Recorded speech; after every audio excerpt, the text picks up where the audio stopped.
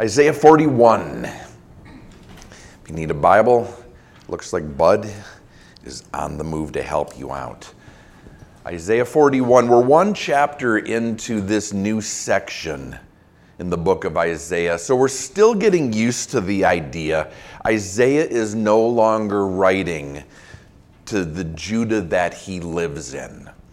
He's no longer writing to the people of his lifetime. Rather, he's writing to those who are going to be dragged out of Judah into captivity by the Babylonians, beginning in 607, continuing until 586 BC. Talked about this just by way of reminder. But a useful reminder, because chapter 40 forward, we're going to see God, through Isaiah, encouraging and strengthening and comforting his people. That's going to be a through line. And it's not going to make sense unless we keep in mind this is to Jewish people, God's people in exile. Last week and the week before both, we read God say, verse 1 of chapter 40, comfort. Yes, comfort my people, says your God. Speak comfort to Jerusalem and cry out to her that her warfare is ended. Her iniquity is pardoned. She has received from the Lord's hand double for all her sins. And we pointed out that's in the prophetic past tense.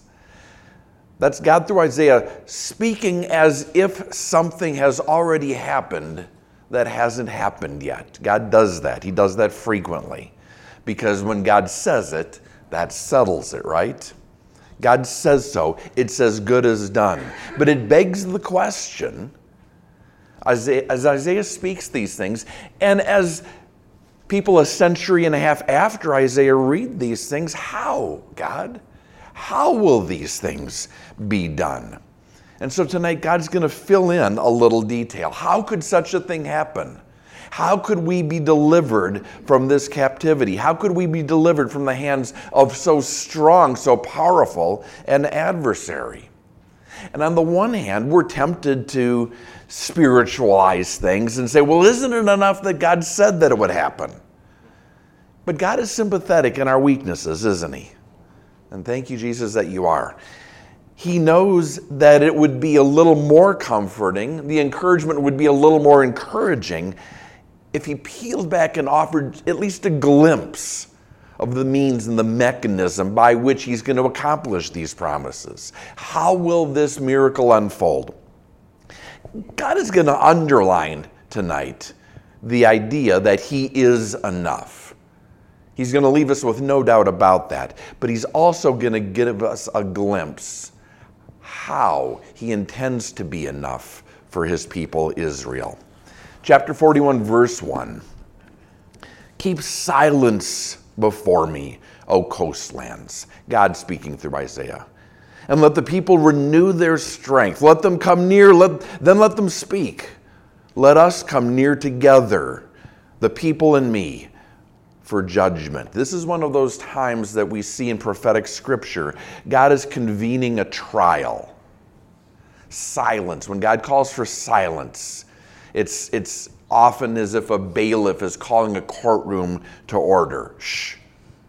Listen to the judge. God is calling together the nations of the world, the Gentile nations, the peoples. And he's warning them as he does, renew your strength. You're going to need it if you hope to prevail against me. Verse 2, who raised up one from the east? God's going to go first. He's going to present his case first because he's God and he gets to do that. Who raised up one from the east? Who in righteousness called him to his feet? Who gave the nations before him and made him rule over kings? Who gave them as the dust to his sword, as driven stubble to his bow? This is still in the prophetic past tense. God is speaking about something that hasn't happened yet. It's 150 years in the future from the time Isaiah is writing. And he's talking about someone who hasn't even been born at the time that Isaiah is writing. He's talking about Cyrus the Persian. He's the king from the east God speaks of here in verse 2. Wait, some might say. if you know a little bit of history, if you know a little bit about Cyrus, I don't know if that can be the case. Cyrus he wasn't exactly the most righteous guy, which is true, and also not what the Holy Spirit just said. God said, well, he asked, who in righteousness called him to his feet? God called Cyrus in righteousness, in other words, on a mission of righteousness, on a mission of salvation. Righteousness and salvation, often used as synonyms in Isaiah, often used interchangeably, righteousness and salvation. I'm going to use Cyrus, King Cyrus, God is announcing, as my instrument to effect the salvation, the deliverance of captive Israel. Some rabbis disagree.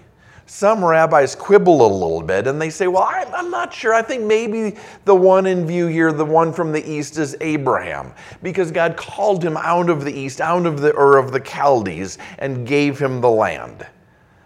That's true, but it doesn't hold up with what God is going to say next, not only in this chapter, but in coming chapters. And yet I wonder if they're maybe not pointing at nothing.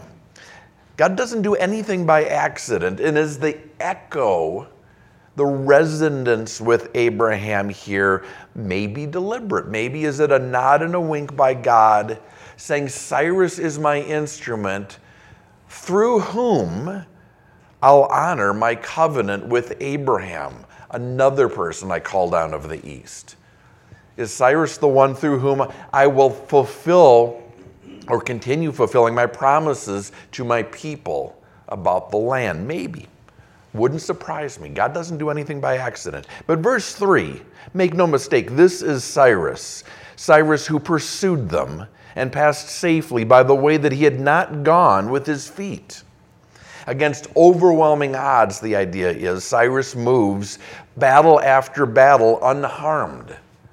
On the front lines, battle after battle, he's uninjured, building his empire. Nation by nation, parcel of real estate by parcel, until he's ready for a new conquest. A place that his feet have never touched, verse 3. He crosses the Tigris River, conquering Sardis in 546 BC, positioning himself to defeat the Babylonian Empire. And this is where that map that we were loading at the last minute will come in handy if we could throw that up there. In 546, he conquers Sardis, which is the capital of Lydia. So by extension, conquers Lydia and positions himself to drive down and conquer the Babylonian Empire. We'll talk more about that before we're done. But who engineered Cyrus's victory? The same one who's describing it a century and a half before it happens. Verse 4, who has performed it and done it, calling the generations from the beginning? Who is it that speaks in prophecy, who tells history before it happens? I, the Lord, am the first, and with the last I am he. The Alpha and the Omega, the beginning and the end. Remember last week, by the way, when God speaks of himself as the Lord, as Yahweh, in the small capitals, second part of verse 4, I the Lord, he's almost always referring to himself as the covenant-keeping God. And here too, he's saying, who does this? Who did this? Who will do this? The one who said that he would. The one who promised to defend and preserve Israel. Now, by the way, God continues in verse 5, while I was doing that, what were you doing? He says to the nations that he's convened, the nations that he's gathered to his courtroom. The coastlands saw it and feared. The ends of the earth were afraid. They drew near and came. The idea here is that the leaders of Babylon, the army of Babylon, even the gods of Babylon were caught off guard. They responded to Cyrus's attack as it happened. the gods gave them no warning. In contrast to the true and living God, the God of Abraham, Isaac, and Jacob, who gave his people 15 decades of warning. What does that say, God is asking, about who I am, the God that Israel worships, compared to who the Babylonians worship? What does that say about the God of Israel compared to the powers behind the throne of Babylon? Remember, God's intention here in Isaiah, in the second half of Isaiah, is to encourage captive Israel. He's told them already, and he's telling them again, I said I won't let you be destroyed. I said I was going to judge you, but not destroy you. I've promised to deliver you. And I know that you're asking, why should we believe you? He knows that's the question on the heart of his people. And he's answering that question. Remember who I am. You've seen my faithfulness before. And how does that compare to the faithfulness of the gods of other nations? You've seen my faithfulness before. And verse 6, you're going to see it again when Cyrus makes his move against Babylon. Verse 6, everyone helped his neighbor and said to his brother, be of good courage. Again, the prophetic past tense, speaking of the future as if it's happened. So the craftsman encouraged the goldsmith. He who smooths with hammer inspired him who strikes the anvil, saying it's ready for the soldering, that he fastened it with pegs that it might not totter. As Cyrus is marching, God says, the Babylonians are going to turn to their gods. And they're going to call together the craftsmen and the goldsmiths, and they'll make more gods, and they'll compliment each other. Well, that's a very good God you made. Oh, well, why, thank you. And I like your God very much. And your God hardly ever falls over, but here, let me tap a peg in place so that it'll be even more sturdy. Great, well, let me add a little weight to the base of your God so he won't fall over either. And meanwhile, while they're propping up their gods so they don't topple, Cyrus continues to advance, sent by God to punish Babylon and to reveal the inherent weakness, the powerlessness of the gods of Babylon. I'm a basketball player, well, not anymore, I was. Speaking about the prophetic past tense or something like that. But a lot of the great players of history were trash talkers. Bird, Jordan, Kevin Garnett. Even Magic would get on that sometimes. Call the shot before they made it, even before the offense was set.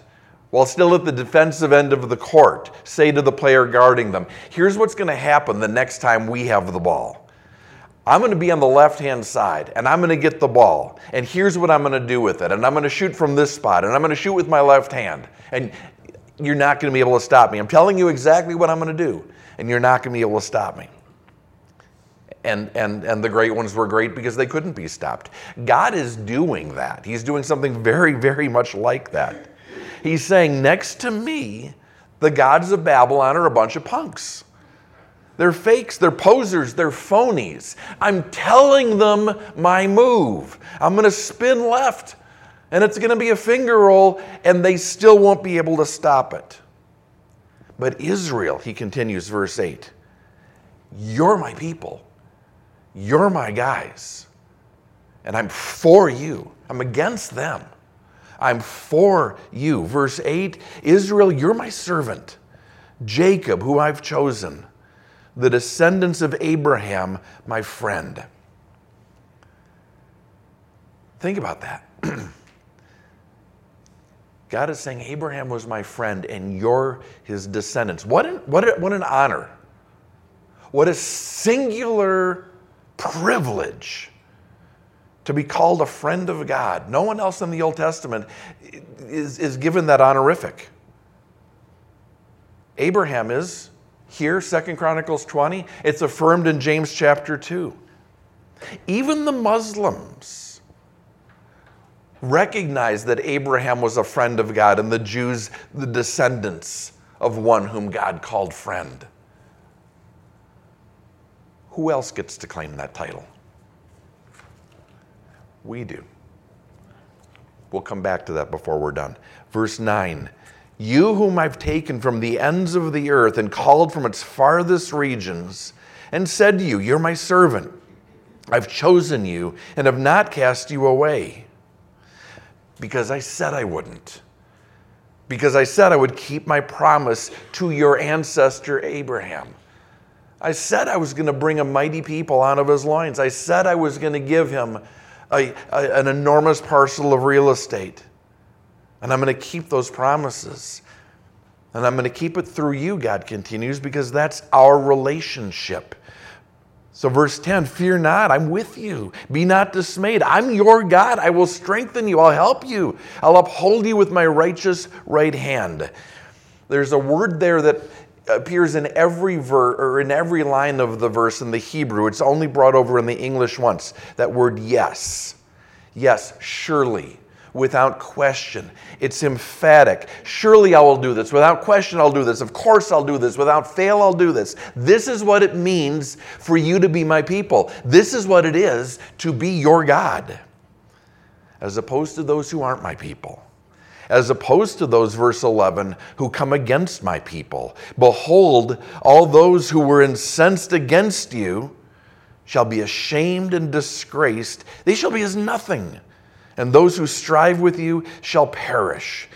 You shall seek them and not find them. Those who contended with you, those who war against you, shall be as nothing, as a non-existent thing. For I, the Lord your God, the promise-keeping God, the covenant-keeper God, will hold your right hand, saying to you, fear not, I will help you. Did you notice what just happened? The lens just changed, didn't it? Like when you're in high school and you were playing with the microscope and you flipped the lens and it went from super, super close into, oh, whoa, okay, now I'm looking from further away. We just shifted from relatively near-term prophecy. Century and a half is relatively near-term when it comes to prophecy. We just shifted from near-term prophecy to long-term prophecy, to yet future prophecy. How do we know? Look again at verse 12.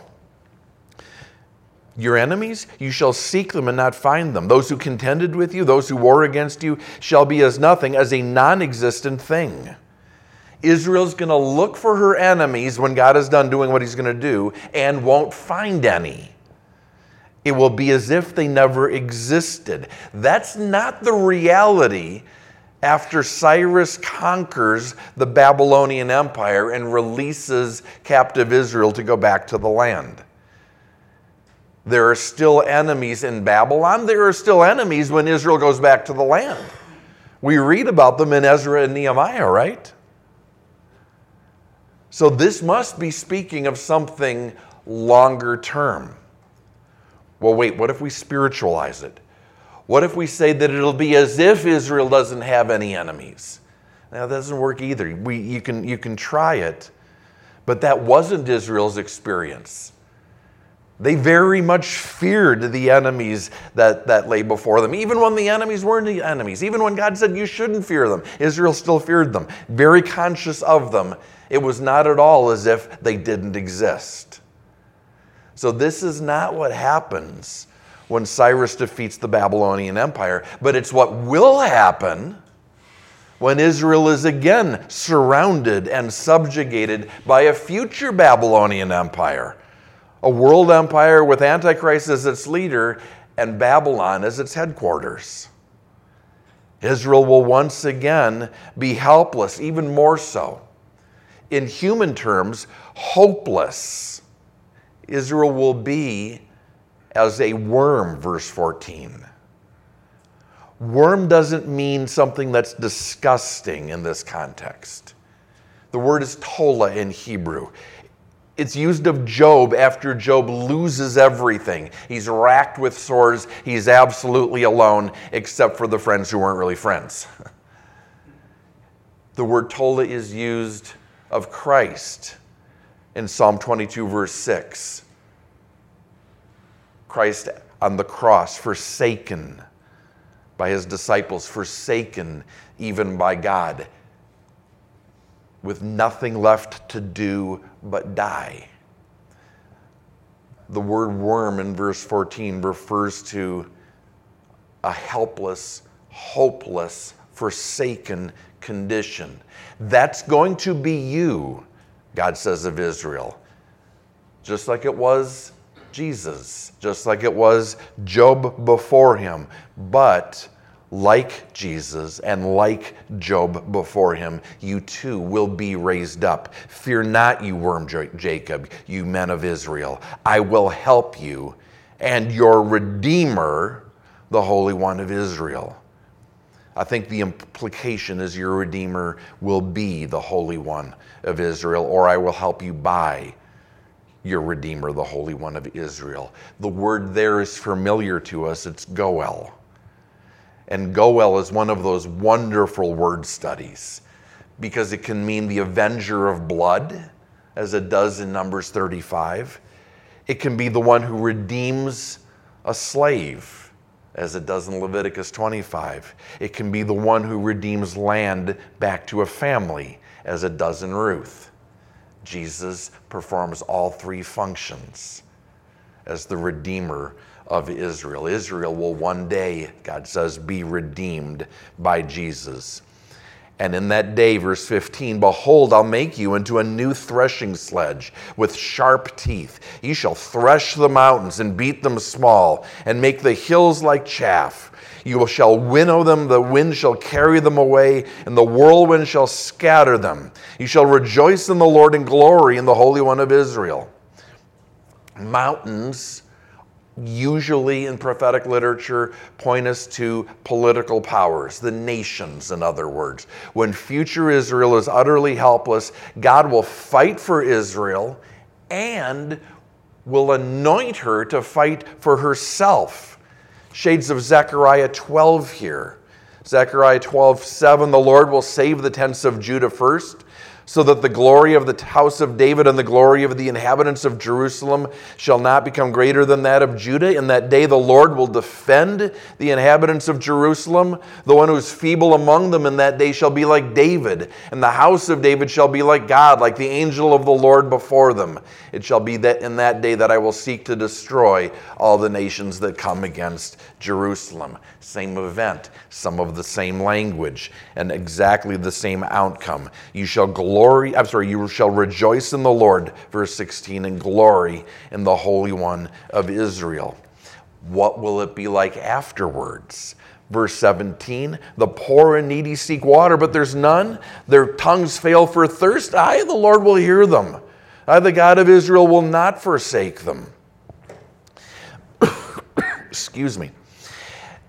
The poor and needy, when those two words appear together, it usually in Isaiah refers to the faithful remnant of Israel, those who resist Antichrist, those who refuse the mark of the beast, those who endure persecution. It's they that the Lord God will hear. It was they that the God of Israel will not forsake.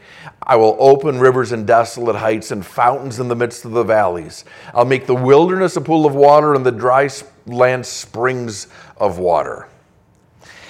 Some read these two verses as taking a step back, as God miraculously providing for the believing remnant in the wilderness when they flee Antichrist, when they take shelter in the mountains. Unable to buy and sell, unable to bring much with them, God provides miraculously for them in the wilderness, as he did the children of Israel in the wilderness centuries earlier.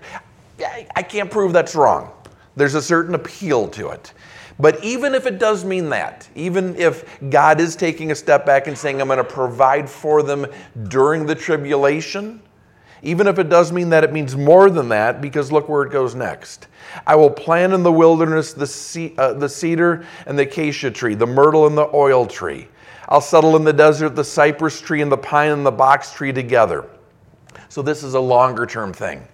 This isn't short-term provision. This is a long-term monument, perhaps provision, but also testimony, that they might see and know and consider and understand together that the hand of the Lord has done this and the Holy One of Israel has created it. It's also possible to read this spiritually as well as physically. We know from other passages that this is what the millennial kingdom is like.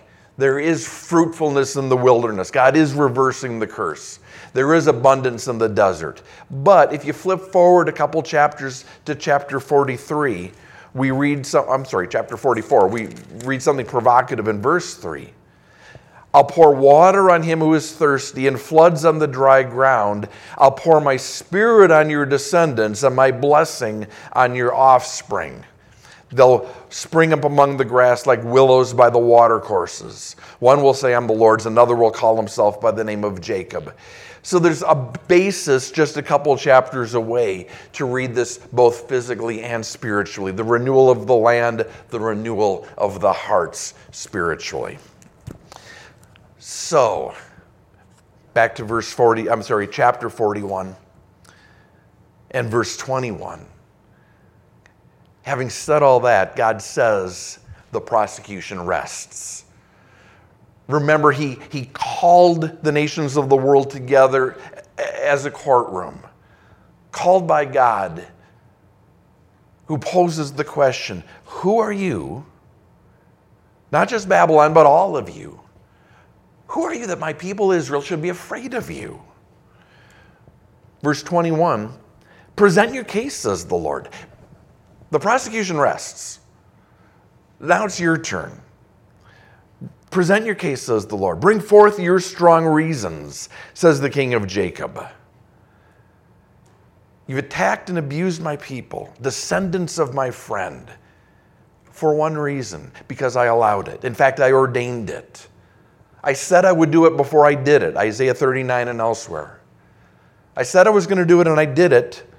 You were the means by which I did it. But now I'm telling you what I'm going to do next. What are you going to do next? What do you have to say? Verse 22, let them bring forth and show us what will happen. Let them show the former things, what they were, that we may consider them and know the latter end of them, or declare to us the things that come. Go ahead. Prophesy what you're going to do next. No, God says. You don't want to? Okay. Give me an example of when you have prophesied something and it's come to pass. Still nothing.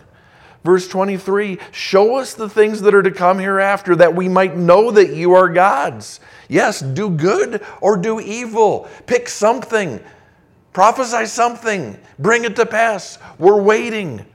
Do good or evil, that we might be dismayed and see it together. Prove me wrong. Make me sad, God says. But they don't have anything to say. And so God says, ladies and gentlemen of the jury, we rest our case. Verse 24, indeed you are nothing, and your work is nothing. He who chooses you is an abomination. Your idols are nothing. The people who made them are nothing. And the people who follow them are worse than nothing. They'll come to nothing. And so the sentence, if this is a courtroom, the prosecution has presented a case, the defense stood mute, well then by default, the verdict is for God, for the prosecution. The sentence, I've raised up one from the north and he shall come. From the rising of the sun he shall call on my name, and he shall come against princes as though mortar, as the potter treads clay. We're back to a prophecy of Cyrus here. Another image woven into it, the potter and the clay, that reminds us that the king of Persia will be God's chosen instrument carrying out God's will, God's judgment. But if you're reading carefully, you should say, wait a minute. Back in verse 2, God said that Cyrus came from the east. Yeah, he just said that here. From the rising of the sun. Sun rises in the east. But it also says, I've raised up one from the north. This is God signing his name at the end of this passage. The passage is, this whole chapter is one in which God says that he alone is the God of prophecy. The Alpha and the Omega. The one who speaks and then brings it to pass, the things that he has spoken. God's going to underline that even more in these closing verses by attaching even more specificity to the prophecy that he already has. Cyrus, yes, we think of him as the king of Persia, and hey, the map's still up there, cool.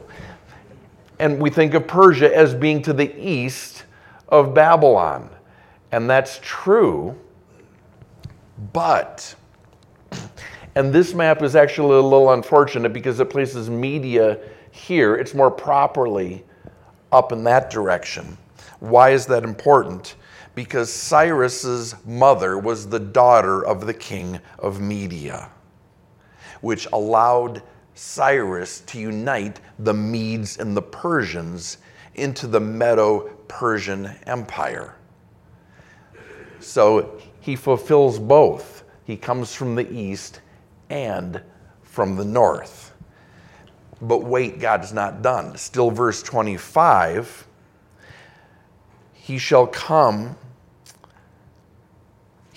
from the rising of the sun, he shall call on my name. And we know Cyrus does that as well. In Ezra, we read his decree. Thus says Cyrus, king of Persia, all the kingdoms of the earth the Lord God of heaven has given me. And he's commanded me to build him a house at Jerusalem, which is in Judah. Who is among you of all of his people? May his God be with him, and let him go up to Jerusalem, which is in Judah, and build the house of the Lord God of Israel. He is God, which is in Jerusalem. Interestingly, in the late 1800s, archaeology confirmed this. Not that we need it, but other people like it when extra biblical sources confirm what's in Scripture. If you want to dig into this, Google something called the Cyrus cylinder, which is something that was recovered in the late 1800s, speaking of this and other decrees of Cyrus. Not in the exact words, but the exact same idea. Cyrus saying, in my benevolence, I see fit to return people to their homelands, including, and then he goes on to with language that specifies the Jewish people, calling God by name. God's going to have more to say about Cyrus before we're done. But God's point here, verse 26, can the Babylonians' idols do this? Can any other nation's gods declare the end from the beginning and bring it to pass like the God of Abraham, Isaac, and Jacob? I don't think so, says God. Who has declared from the beginning that we might know, and former times that we might say he is righteous? Surely there's no one who shows. Surely there's no one who declares. Surely there's no one who hears your words. The first time I said to Zion, look, there they are. And I'll give to Jerusalem one who brings good tidings. For I looked, and there was no man. I looked among them, but there was no counselor. Who, when I asked of them, could answer a word? Indeed, they're all worthless. Their works are nothing. Their molded images are wind and confusion. Prophecy's cool. And the application of prophecy is cool. Because that's when we can spiritualize what we're reading and enjoy the freedom to do so. Can't spiritualize the interpretation. That's bad hermeneutics. That's a whole new set of hermeneutical rules invented by scholars who didn't have the faith to believe that God meant what he said about Israel. That God would restore Israel from exile after 70 AD. Because they didn't have the faith to believe that. They had to come up with a whole different set of ways to read prophecy that spiritualized around that. We have no such temptation because we see Israel regathered in the land. We don't even have to walk by faith. We can walk by sight on that. But it's to us, God, it says, the kingdom of God is in you. To we, his church. He says to his disciples, Jesus does, the kingdom of God is in you.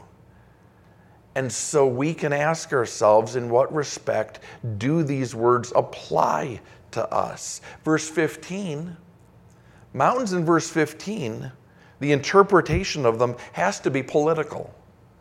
For you and I, it can be spiritual. What are the mountains in our life? There's sin and there's death and there's Satan, all aligned us and coming against us. But what happens when we gain Abraham's standing? What happens when we, through the blood of Jesus Christ, become friends? In fact, Jesus says more than friends. Then verse 10. We get to sing to the Lord a new song, and his praise from the ends of the earth. And I'm in the wrong chapter. We get to fear not, for I'm with you. We get to not be dismayed because he's our God, and he'll strengthen us. He'll help us, uphold us. And our enemies, sin, death, Satan, who come against us, ashamed and disgraced, they shall be as nothing. And those who strive against us will perish. God will wipe them out, verse 12, as if they never existed. And even today, God holds our hand and says to us, fear not, I'll help you. And when we're dry, when we're thirsty, and we find no water, verse 17, when our tongues fail for thirst, when God seems far away, when our devotional life is dry, when our prayer seems to be bouncing off the ceiling, God says, I'll hear you. I won't forsake you. And in my timing, I'll pour open rivers in desolate heights, fountains in the midst of valleys, and make the wilderness a pool of water and the dry land springs of water. We go through dry seasons. We go through hours, days, weeks, sometimes, where our spiritual life just seems like a desert. It seems like wilderness. Seems like we've been sent into exile. And God says, wait on me. If you're in a desert time, it's because I've allowed it. And you might know the reason, you might not know the reason. We might eventually figure out the reason, we might never know the reason. But if it's happening, it's because God's allowed it. But he promises in his time to end it, to pour out his Spirit, to refresh us, to encourage us, to revive us. I've been in a little bit of that kind of season. It's been hard to pray the way that I want to pray lately. I'm tired of talking about COVID and brain fog and all of that, but it's real. And it's affected my prayer life. But it's interesting, as much as I often talk about the negative side of having to experience what you teach. You have to live what you teach, Pastor. Sometimes it works the other way around. This morning, some things that I've been praying about, it just like a flood. Things I've been praying about for weeks. And to the point of, God, are you hearing me? Do you not see why this is important? Do you not care? And I know better, but you know the frustration when you pray the same prayers and is this thing on? Is this frequency open? Testing, 1, 2, 3. And all of a sudden, like a flood. Just like a flood. It wasn't piecemeal. It wasn't, well, a little bit as a down payment with a promise for more. It just all at once. That's how revival comes. It's how it comes to us personally. It's how if God brings another great awakening to our shores, it's how it will come nationally. Right now, we're not in a time of revival as a nation. We're in a dry time, dry and getting drier, wondering if it'll ever end. Is it going to be like this until Jesus returns? Is it going to be dry, drier, driest? And we don't know. except we know one way or another, whether God the Holy Spirit brings revival to our shores again, or whether Jesus returns and ushers in the greatest revival the world has ever seen, he will bring torrents of living water to our souls. How do we know? He's proven himself. He just reminded us tonight. He's God who writes history in advance. Didn't abandon Israel. Said to Israel, I'm not going to abandon you, and he didn't. Even though Israel was ripe for a judgment, God said, yeah, I'm going to judge you. I'm not going to destroy you. In fact, I'm going to protect you. And when it's time, I'm going to revive you. The same is true for you tonight. Whatever situation you're in, whatever you're going through, whatever dryness, whatever weakness. Maybe you're here tonight and you feel like a worm, hopeless and helpless, forsaken and abandoned. You're here tonight and you're like Job? Yes, only more so. You read the verses that describe Jesus on the cross, you feel that forsaken. God says to you tonight, remember who I am. I'm the covenant-keeping God. And I have promises I will keep for you. Promises to come for you. Promises to deliver you. Promises to revive you. When you doubt, remember who I am. Remember who made the promise. And cling to it. Cling to me. Jesus, thank you for your promises.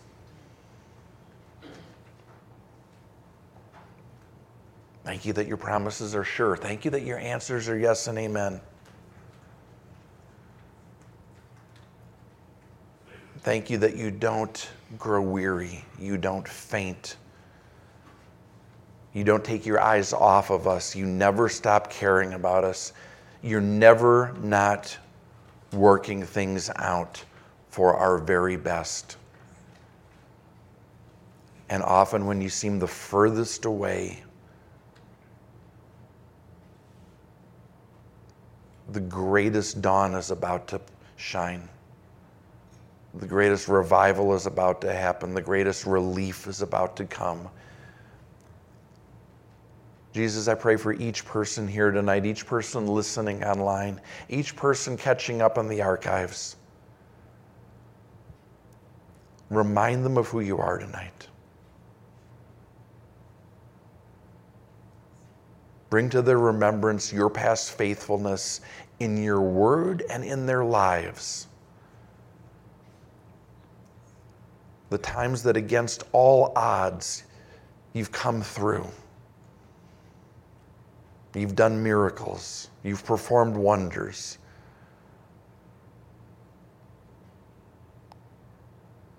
You've brought forth life from dry places. Jesus, would you encourage hearts tonight? You will do it again.